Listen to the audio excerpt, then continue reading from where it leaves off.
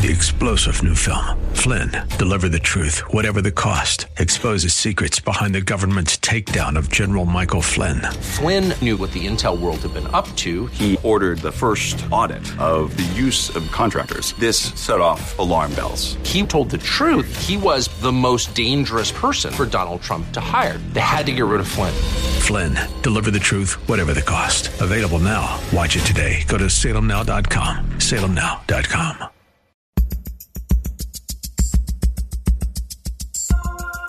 It's Lifeline with Craig Roberts. He's the host of Northern California's longest-running conservative talk show. He's a man with a message, a conservative with compassion. He's Lifeline's own Craig Roberts.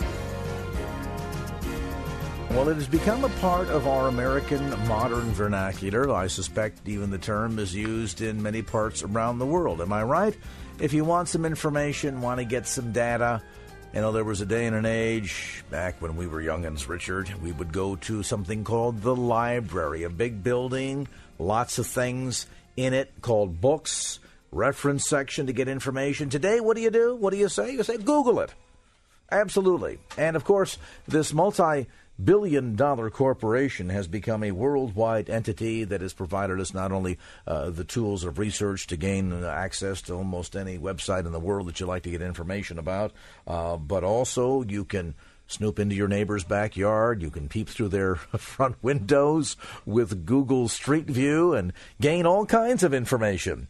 Of course, oddly enough, they're apparently gaining all kinds of information on you, too. By the way, Richard, I noticed your lawn needs to be mowed. I was checking out Google the other day, so, you know, get that taken care of, would you? And, of course, recently we've seen them gathering information that included capturing every bit of data that was traversing across every open wireless network in the country as they went up and down the streets taking pictures of the front of your house. And, of course, Google says, this is all very incidental and by accident. It was a, quote, engineering mistake. Yeah, terabytes worth of data were just accidentally collected. Well, with some insights on this, Scott Cleland joins us now, author of a new book called Search and Destroy, Why You Can't Trust Google Inc. And, Scott, thanks for being with us tonight. Thank you so much for having me, Greg. What of this whole thing? You know, we'll begin, I guess, first with one of the most notable intrusions into our privacy as Google was going up and down, traversing the streets, avenues, drives, and boulevards of every major portion of America for their Street View, gathering not just photographs, but apparently lots of other information that they claim was all by accident. Really? Well, it's not by accident when you're doing it in 33 countries over a 3-year period with hundreds of vehicles. So, their excuse was not that it was a mistake and it was only one rogue engineer that had programmed it, and that's just a preposterous explanation. So we know that they patented the technology, and we know that there were hundreds and hundreds of people involved, and if, in order to believe them, we'd have to believe they have zero management control and zero supervision. So they're damned if they do, damned if they don't in their explanation. You've spent a lot of time researching, investigating this company based right here in the San Francisco Bay Area. Fully 8 congressional subcommittees have sought your expert testimony on a variety of topics. Tell us from your research, Scott, beyond that sense of just being horrifically intrusive into every open and unsecured wireless network in every neighborhood across the planet, what else about this company makes you nervous?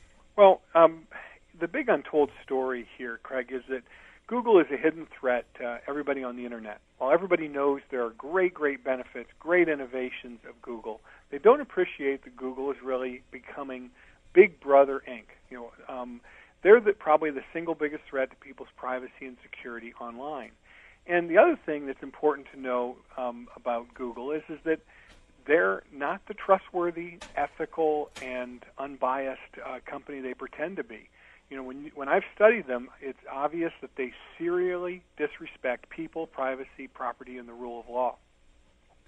One of the things, and folks maybe that use Google Chrome, for example, as their search engine, I recently had a computer that was having some problems, and a friend said, well, if you're having problems with Internet Explorer, why not check out Google Chrome? And so I did, found that it seemed to function a little bit more smoother. And then, much to my surprise, I found out that not only every website that I visited, but every page that I went to was being captured there for all to see. And, I'm not doing anything surreptitious or anything that I have to be embarrassed about, so it's no big deal. But the thought occurred to me, well, if this is being captured on my local machine for anybody to innocently walk up to, look at the history, and see everywhere on planet Earth that I've been to, I wonder how much of that data is also being captured by Google, and for what purpose? Well, you're right. You're talking about the creepy side of Google, and they track everything on the Internet. Not only everything you do, but everything everybody does. Over 1 billion people. They're the only company that does this and has the capability to do it. So they're the only entity on Earth, really, that knows what you want, what you think, what you believe, what you read, what you watch, and what you intend to do in the future. And they know you better than you know yourself because they do it 24/7, 365, and unlike you, they don't forget. So, in other words, let's say, for example, something fairly harmless and innocent as, I'm thinking that, the car's got quite a few miles on it. Now might be a good time to do some shopping. There's talk about vehicle prices going up here, what with what's been going on in Japan and so forth. And so I'm spending time. I'm looking at dealerships. I'm looking at car makes and models. I'm spending time over at, Consumer Reports and other automotive magazines looking for information. Google is capturing all of that information and potentially could turn around and sell it to somebody that might then target me to try to make me become a client of theirs, a customer of theirs? Well, actually, that's not the threat because Google's a monopoly. They don't want to sell your information to anybody. They want to harvest it for themselves to reinforce their monopoly. So let me kind of lay out the risk to your listeners and to you. But first, we have to know, that Google pushes the envelope on privacy in a lot of scary ways. They can track you wherever you go online, and they do it through search, through ad serving, and you may not know that even when you're off Google, any place you go where you go to a website and it takes a little second or two for an ad to appear, Google's delivering that, and they have a cookie there, and they know where you've been on that website. And then any time you go to YouTube, Android, you talked about Chrome, an operating system, and they have 500 other products and services where many of them also track you. So they track everything you do online. They also can track you where you're going offline in the physical world. They also eavesdrop on you. That's what you talked about at the beginning of the show. They read your email. They photograph your house, like you described at the beginning of the show. And they can even record your your voice print, and they also want your face print for facial recognition. Let me stop you right there because I suddenly feel like I'm listening to somebody that's reading out of, I don't know, 1984, Let me pause there for a moment if we can, Scott, and come back to the conversation because suddenly we've gone from the places that I visit online, that makes sense as I'm doing a search through Google, to so many other activities that are offline, so to speak. Oh, Big Brother is looming. Big Brother cares. Big Brother is here to help. We'll come back as we talk about this topic of search and destroy why you can't trust Google Inc. They're probably monitoring this broadcast as we speak. Back with more. And now back to Lifeline with Craig Roberts. Back with our conversation, Scott Cleland, my guest. Search and Destroy, Why You Can't Trust Google Inc. And this new book dealing with the topic of Google and its long reach that seems to go well beyond anything we could have even dreamt of when 1984 was written back in 1948. Scott, you mentioned that beyond simply tracking our online activities, our searches, our page hits, et cetera, you said that they're also tracking so much more. Elaborate on that, if you would. Well, Big Brother in 1984 just listened and watched. And, the advent of search really is, John Patel said, it's a database of intentions. Basically, you can tell what somebody wants and seeks and what they're really thinking that's important in their life is is revealed through search and through some of the other products. Where you go on the web and where you spend your time relatively and all that. And so they know everything about you. As I said, that they're tracking everything you do, so they know you better than yourself. And why is that a problem? And well, that's a problem because all of that Uber profile, that incredibly intimate personal information. And I should step back here and say, as we know, there's not a listener out there. We know there's no one on this earth that is without sin, that is without something that they would rather that not be seen. And it can be the most minor thing that you're afraid of, a neighbor finding out about something or a family member knowing about something, and you're not worried about anybody else. But everybody has a right to privacy, and everybody needs privacy for security. So publicly you tell all your friends that you're a big fan of Fox News, and secretly at home you're watching MSNBC on the Internet. Absolutely. I mean, there's a ton of legitimate reasons why we want privacy. And so what is scary about Google is they just don't believe in privacy. But the thing I want to tell your listeners right now is that Google has this incredible profile that J. Edgar Hoover or the East German Stasi would have dreamed of having during the Cold War, or even any totalitarian government today would dream having that profile on citizens, because they could then use it to influence them and control them. But that information that Google has could fall into the wrong hands in 4 different ways, and it's happened in all 4. The first is it can fall into the hands of a rogue Google employee. And we already have an example of Google engineer stalking teenagers using the Google database. It could fall into the hands of a hacker. We know last year that the Chinese completely hacked the entire Google system and stole Google's entire password system. We know from last year that they could fall in the hands of a spy agency. We know from the Washington Post front page that Google cooperates with the National Security Agency. We know that because Google has warned us that law enforcement can get all this information without a subpoena, because our laws have not kept up with the due process where, in order to have your phone tapped, they have to go to a judge and get permission.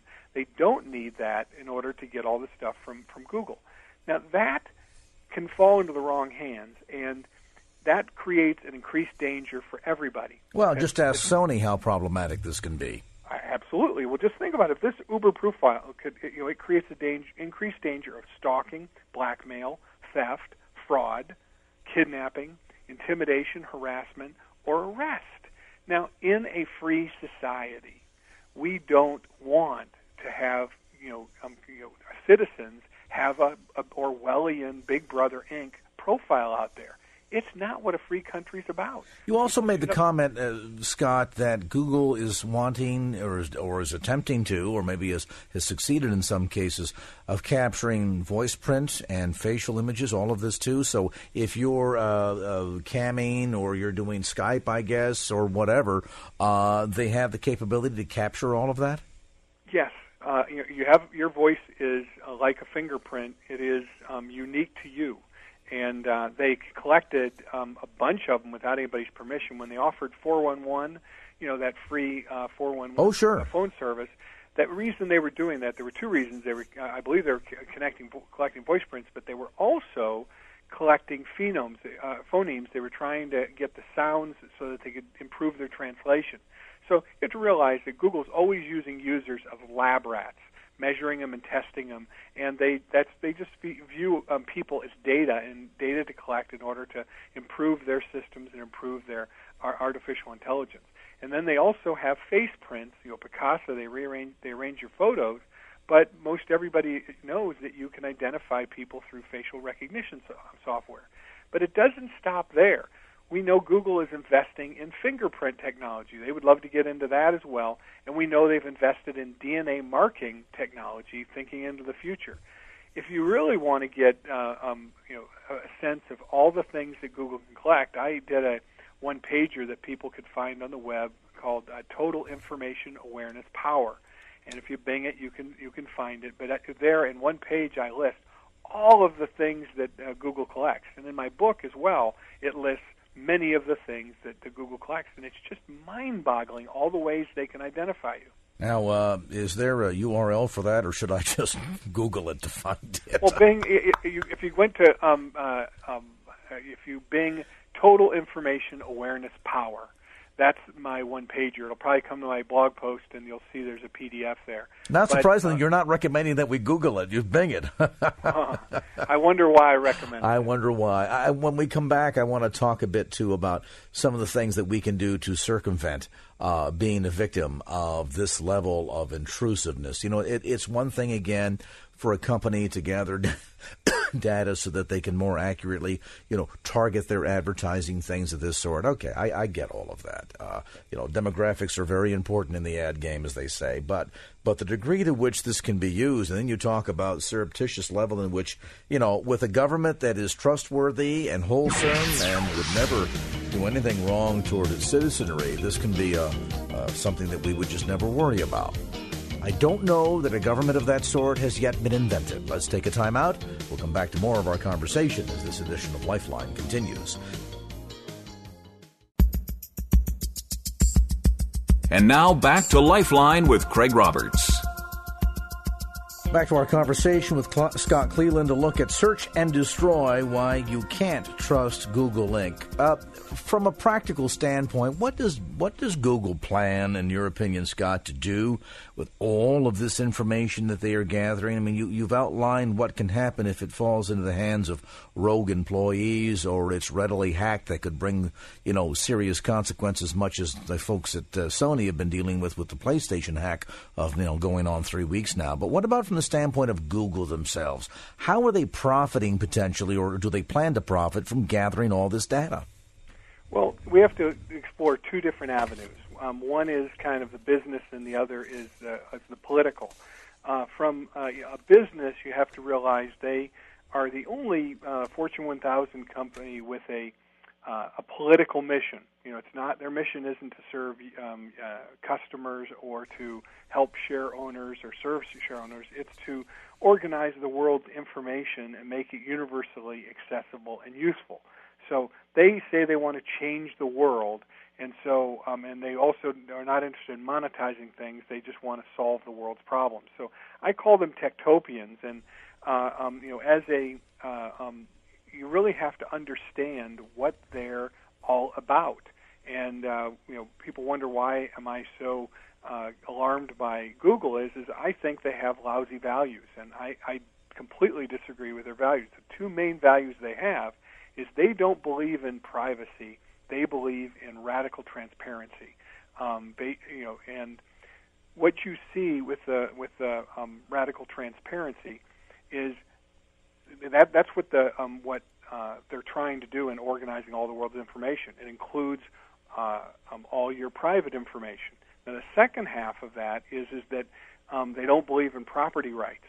They believe in redistributing everybody else's information property for free without their permission, and they're the ones that monetize it, and other people don't. And so when you put those two values together, and they're political values, where they believe in radical transparency over privacy, and they believe in redistributing other people's property without permission over a free market and property rights. When you get that, in the end, if you don't have privacy and property online, you are Google's serf. That is that's my big political beef with Google is I don't think most Americans and most people around the world want to give up all their privacy and give up all their property rights. No, I would dare say not. Now, with all this said, as much as Google has become a daily habit for so many people around the world, how do we respond? How do we fight back to all of this? Well, this is something where my solution in the book is relatively straightforward and simple. That doesn't mean it'll be easy. Basically, if Google was as accountable and as transparent as they expect everybody else to be, and if they just simply respected people, property, and the rule of law, I don't think anybody would have major problems with them. Basically, Google is a notorious scofflaw. They're a serial offender of privacy, property, and the rule of law. And as you probably have heard, their "Don't be evil," credo. It's a joke. It's the lowest ethical standard ever devised. It basically allows anything short of evil.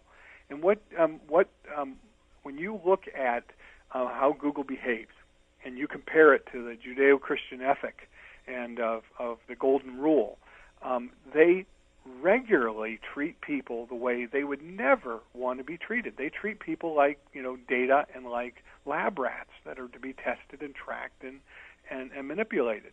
And so, a big problem with Google and trying to hit back is the fact that they're so unethical.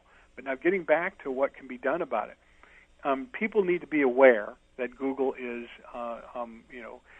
they've learned all the benefits, and there are tremendous benefits. I am not, against Google or think Google is evil. I think they're unethical and untrustworthy, and that people need to understand that there are great costs that go along with the benefits. But basically, it's a law enforcement problem. Unfortunately, on three continents, they're being investigated for antitrust. I believe their monopoly power will be reined in. Many countries are trying to rein them in on privacy. And I think in the U.S., we're going to pass both do not track legislation and comprehensive privacy legislation. And that's probably what the most important thing to your listeners is, that do not track legislation gets passed relatively quickly. In the meanwhile, we do have alternatives out there. I'm thinking of browsers like Firefox. Well, interesting, careful. Uh-oh. Firefox, 90% of the money that Firefox gets came from Google. Huh. Yeah, you didn't know that. They're basically the whole Mozilla Foundation is funded through. Now, to be fair to Mozilla and Firefox have been much better than Google about do not track and about privacy concerns. So Firefox has been a good browser, certainly better than Chrome, but people should remember that that Firefox has long been backed by Google. And so there is a question mark there. All right, you mentioned Bing earlier. Bing, of course, nothing to do with the Cherry or Crosby, is associated with Microsoft. And a lot of people look at Microsoft as another pretty huge big brother. Well, Microsoft has a different model.